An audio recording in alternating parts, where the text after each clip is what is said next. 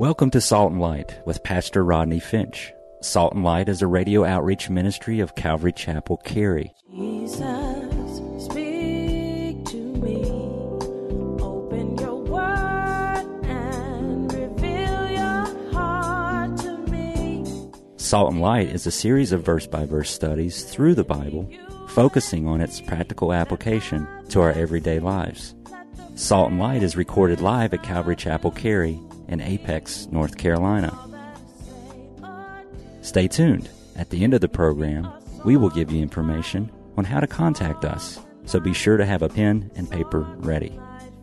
Today, Pastor Rodney will be teaching from the book of Revelation, chapter 22, so grab your Bibles and follow along.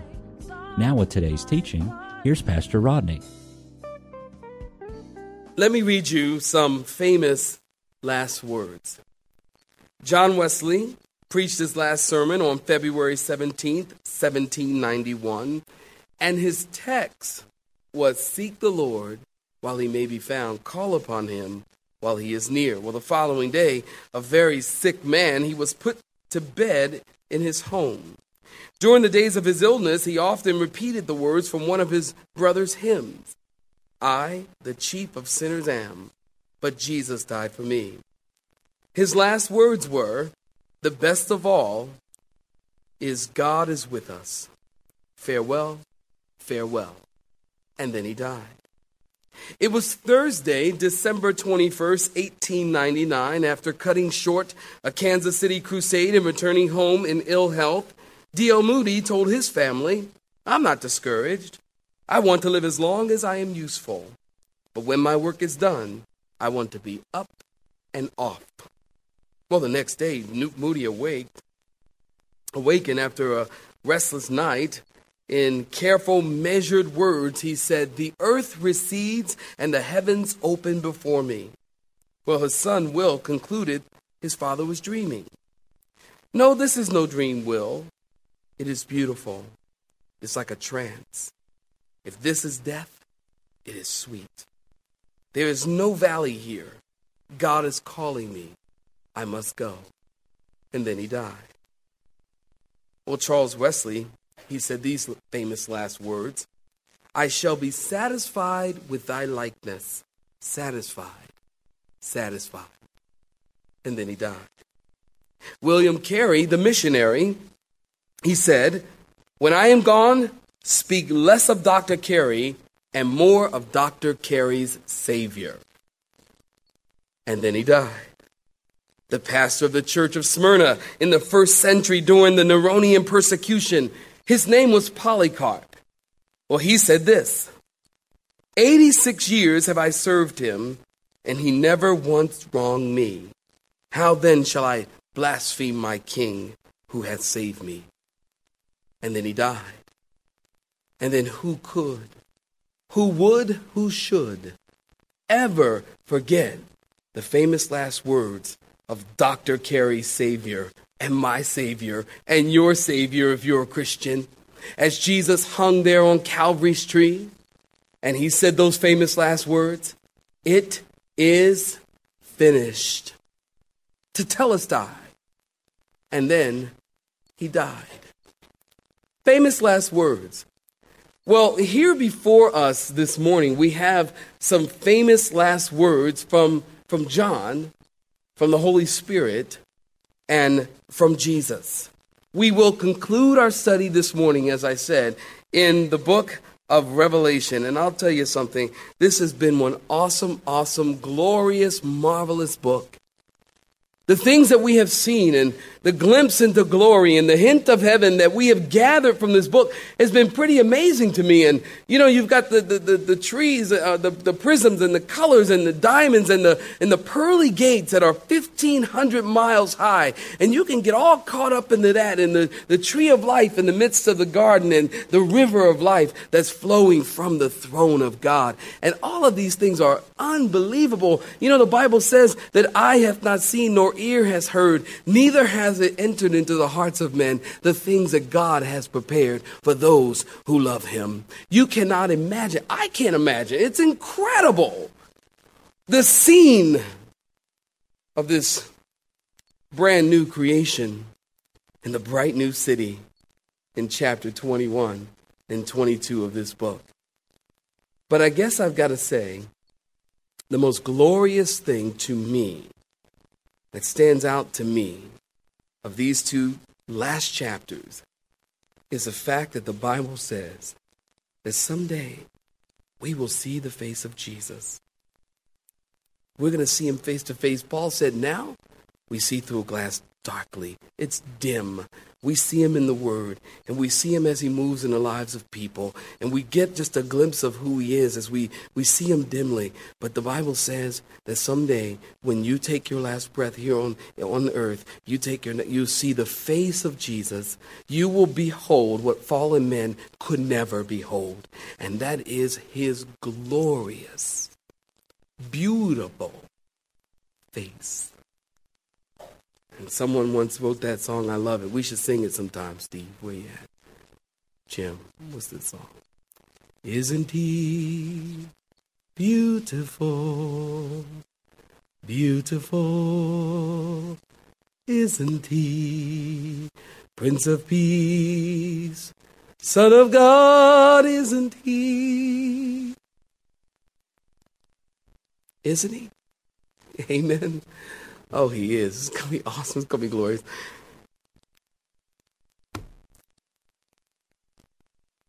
I want to finish this chapter this morning. I am. Revelation chapter 22, beginning in verse 12. Saints, if you're there, say amen. And behold, I'm coming quickly. My reward is with me, to give to everyone according to his work. I am the Alpha and the Omega, the beginning and the end, the first and the last. Blessed are those who do his commandments, that they may have the right to the tree of life and enter through the gates into the city. Stop right there. Last week, give me your attention. Last week we talked about this word quickly. And last week we pointed out that this word doesn't mean shortness of time. It refers to actually how rapidly something will take place once it's begun. We talked about this in detail last week. If you weren't here, you can order the CD most certainly. How rapidly something will take place once it's begun. In other words, the events leading up to the return of Jesus to the earth are going to happen rapidly and speedily. After the rapture of the church, the events will speed up and his return will be sudden. So Jesus says, behold, I am coming quickly. Now, maybe you've been asked, I have been asked, well, if the Bible says that Jesus is coming quickly, then how come he hasn't come yet? Might ever ask you that question? And I tell them, because the Lord is waiting for you to get saved, sinner. Evil, wretched brood of vipers. Oh, sorry. But the truth be told, I mean, that's what the Lord is waiting for. 2 Peter, he said it like this in chapter 3. Though Peter said, the Lord is not slack concerning his promise, as some count slackness, but he's long-suffering toward us. You see, this is why he's waiting, because he's not willing that any should perish, but that all should come to repentance. You see, the truth is that God will keep his promise and without delay, but according to his timing. Simply put, God is waiting because he wants to save people. God is waiting because he wants people to get saved. The Lord does not want people to go to hell. You can go and tell that to your friends, tell it to your coworkers, tell it to your neighbors. The Bible does not want, God does not want people to go to hell. Jesus came and died on Calvary's tree, and his blood was shed so that people would avoid hell. Hell was not created for people. How many times have we heard, why would a loving God send people to hell? Listen, a loving God does not send people to hell.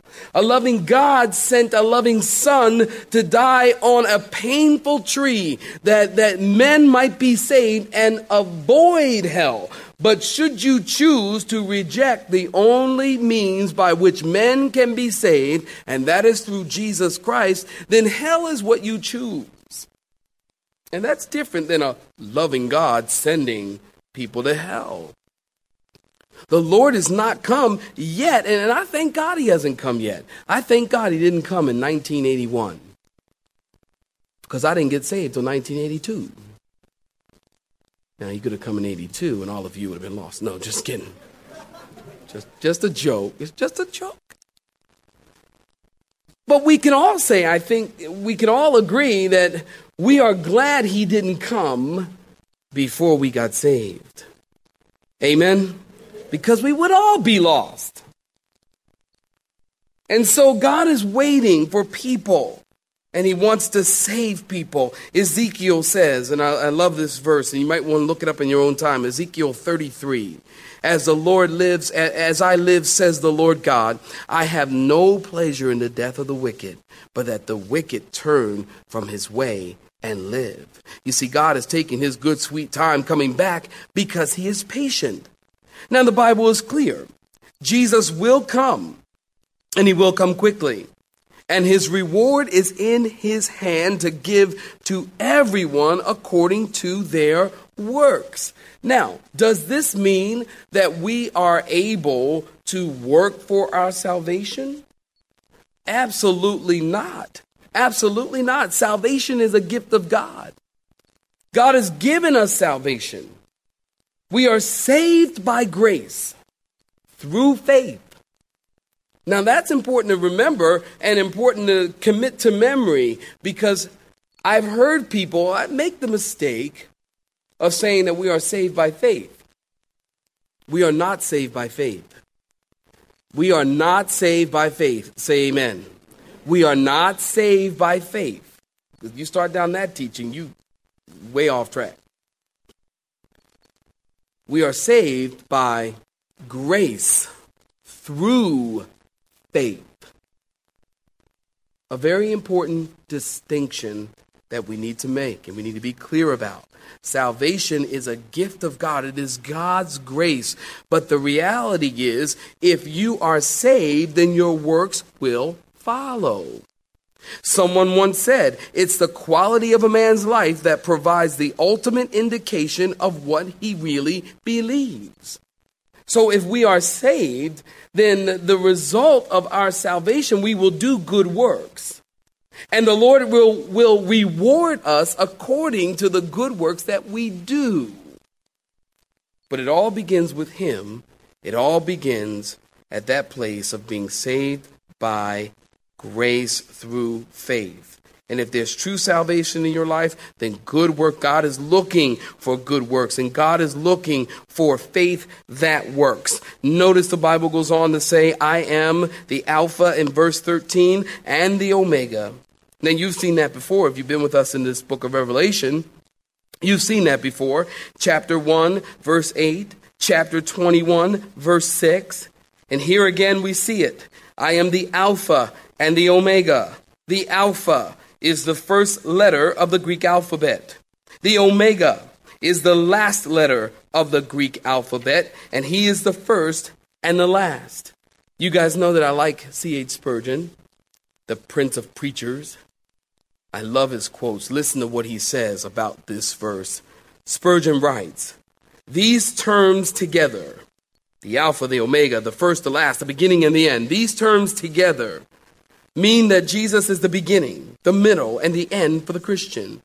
Preach orthodoxy or any form of doxy. If you have left out Christ, there is no manna from heaven, no water from the rock, no refuge from the storm, no healing for the sick, no life for the dead. If you leave out Christ, you have left the sun out of the day, the moon out of the night. You have left the waters out of the sea, the harvest out of the year, the soul out of the body. You have left joy out of heaven. Yea, you have robbed all of its all. There is no gospel worth thinking of, much less worth proclaiming in Jehovah's name, if Jesus be forgotten. The Prince of Preachers, C.H. Spurgeon. Oh, I love it. I love it. He's everything. What does that mean, Rodney? Well, that's the long way to just say simply this. Jesus, is everything. And that's why he could say to his disciples, without me, you can do nothing. Now, nothing in the Greek language means nothing. You got it.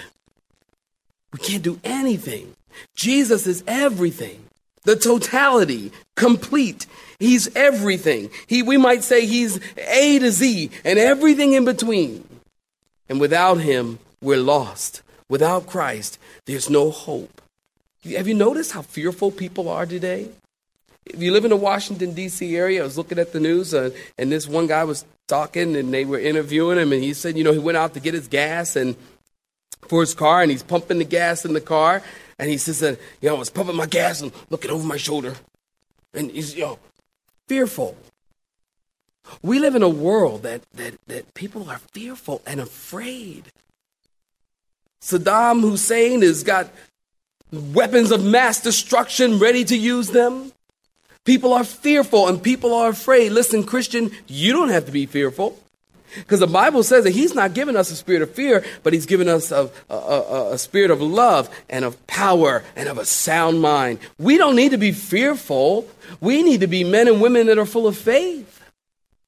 Why not be fearful? Because we know and we believe that Jesus Christ is everything. We really believe that he is the totality. He is A to Z. And we have him. And without him, we know that we're nothing. And we know that where we're going when we take our last breath. See, there's confidence in the Alpha. There's confidence in the Omega. There's confidence in Jesus Christ. And we don't have to be fearful. We can be men and women who are not full of fear, but full of faith. Because of Jesus, because of who he is. And without him, we are all men and women most miserable. Without him, he's the Alpha and the Omega. Notice in verse 14, we are blessed if we keep the commandments. And we have a right to the tree of life and to enter the gates of the city. Notice in verse 15, but outside are dogs and sorcerers and the sexually immoral and murderers and idolaters and whoever loves and practices a lie. Notice that. Outside the gates of the city are dogs. Now, some people might refer to this verse and say, see, there are no dogs in heaven because outside are dogs. And for cat lovers, they say, there's no dogs in heaven, but there are cats in heaven. And because it just says dogs. It doesn't say dogs and cats. It just says, it's right there. And it just cats in heaven. And I'd have to agree that there probably are cats in heaven. Because where else would they get the strings for the harps that they play in heaven?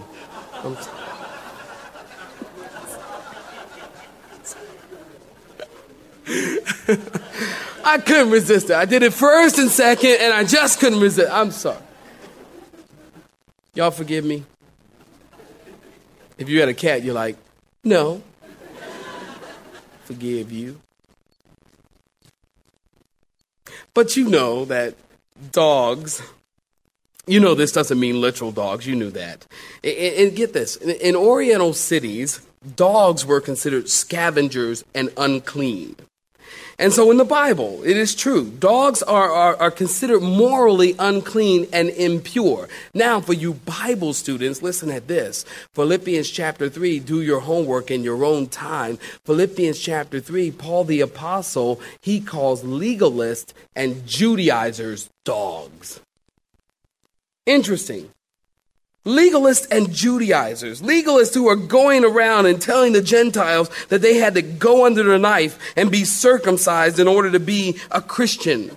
They were saying, look, if you're going to be a Christian, then it's got to be painful. They were saying, these legalizers and Judaizers, it's got to be painful to be a Christian. And there are people who say that today. If you're going to be a Christian now, it's got to be painful. It's got to be tough. You got to do this and you got to do that. And it's got to be tough to be a Christian. And if it isn't painful, then not really a Christian, some people who are legalists would say. as they sharpen their knives and put you under yokes of bondage by which Jesus said they themselves are not able to bear. So they say, these dogs, these Judaizers. And God says outside of heaven are people who are morally unclean and impure, as well as sorcerers. You know, good Bible students, the Greek word for sorcery is pharmakia. You know that. Pharmacology, pharmacy. It links itself to witchcraft. Those who are into drug abuse and witchcraft are outside of heaven. Whoremongers and murderers, idolaters. All will be outside of heaven in a place known as the lake of fire. Well, then notice in verse 16 of what Jesus has to say. I, Jesus, have sent my angel to testify to you these things. Note, in the churches. And that's interesting. I am the root and the offspring of David, the bright and the morning star. Notice God says, I have sent my angel to tell you these things, to speak these things to the churches. The things that John wrote down were to be read by the churches. What churches? Well, chapter 2 and 3, we know the churches, but also the churches that are alive and existing throughout eternity. We're to read these things and understand these things. Here we are at the end of the book. And I would agree that much of the book of Revelation, it seems fantastic. It seems almost fanciful.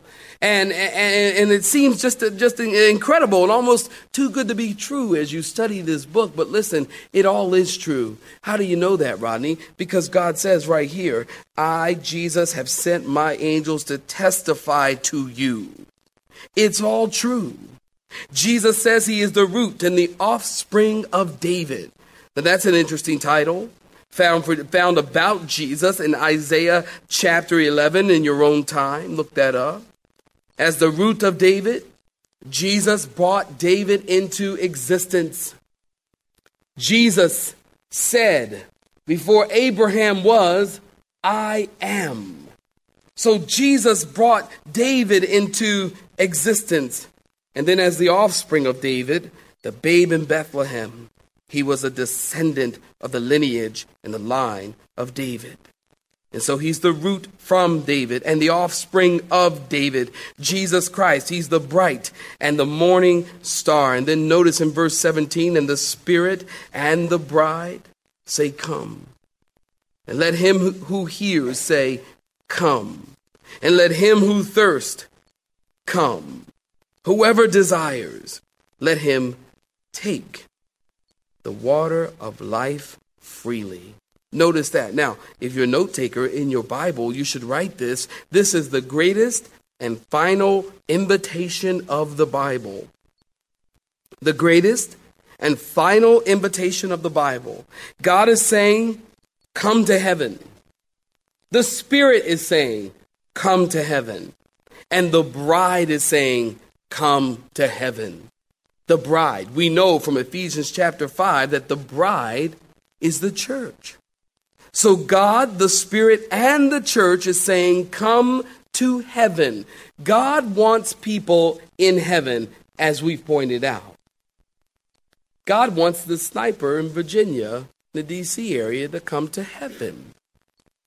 God wants Osama bin Laden to come to heaven. God wants Saddam insane to come to heaven. Believe it or not. He does.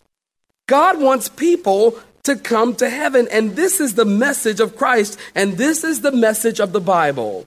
This is the message of Christianity. Come. All other religions, all other world religions, what do they say? They don't say come. They say go. Go do this and go do that. Go clean yourself up, make yourself righteous. Go help yourself out. Go pull yourselves up by the bootstraps. Go and reach a place of nirvana. But the Christian, Christ, Jesus says, come just as you are.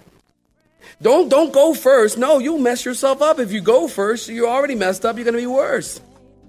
Don't go. Come. Come to me. This is the message of Christianity. This is the gospel message. You have been listening to Salt and Light, a radio outreach ministry of Pastor Rodney Finch in Calvary Chapel, Cary, located in Apex, North Carolina. Join Pastor Rodney Monday through Friday at this same time.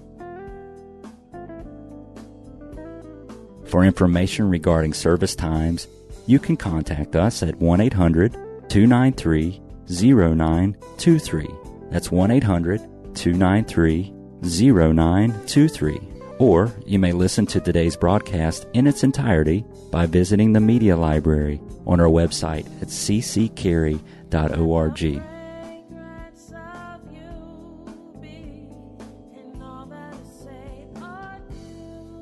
We would like to thank you for tuning in to Salt and Light and pray that you have been blessed. Until next time, may you be salt and light.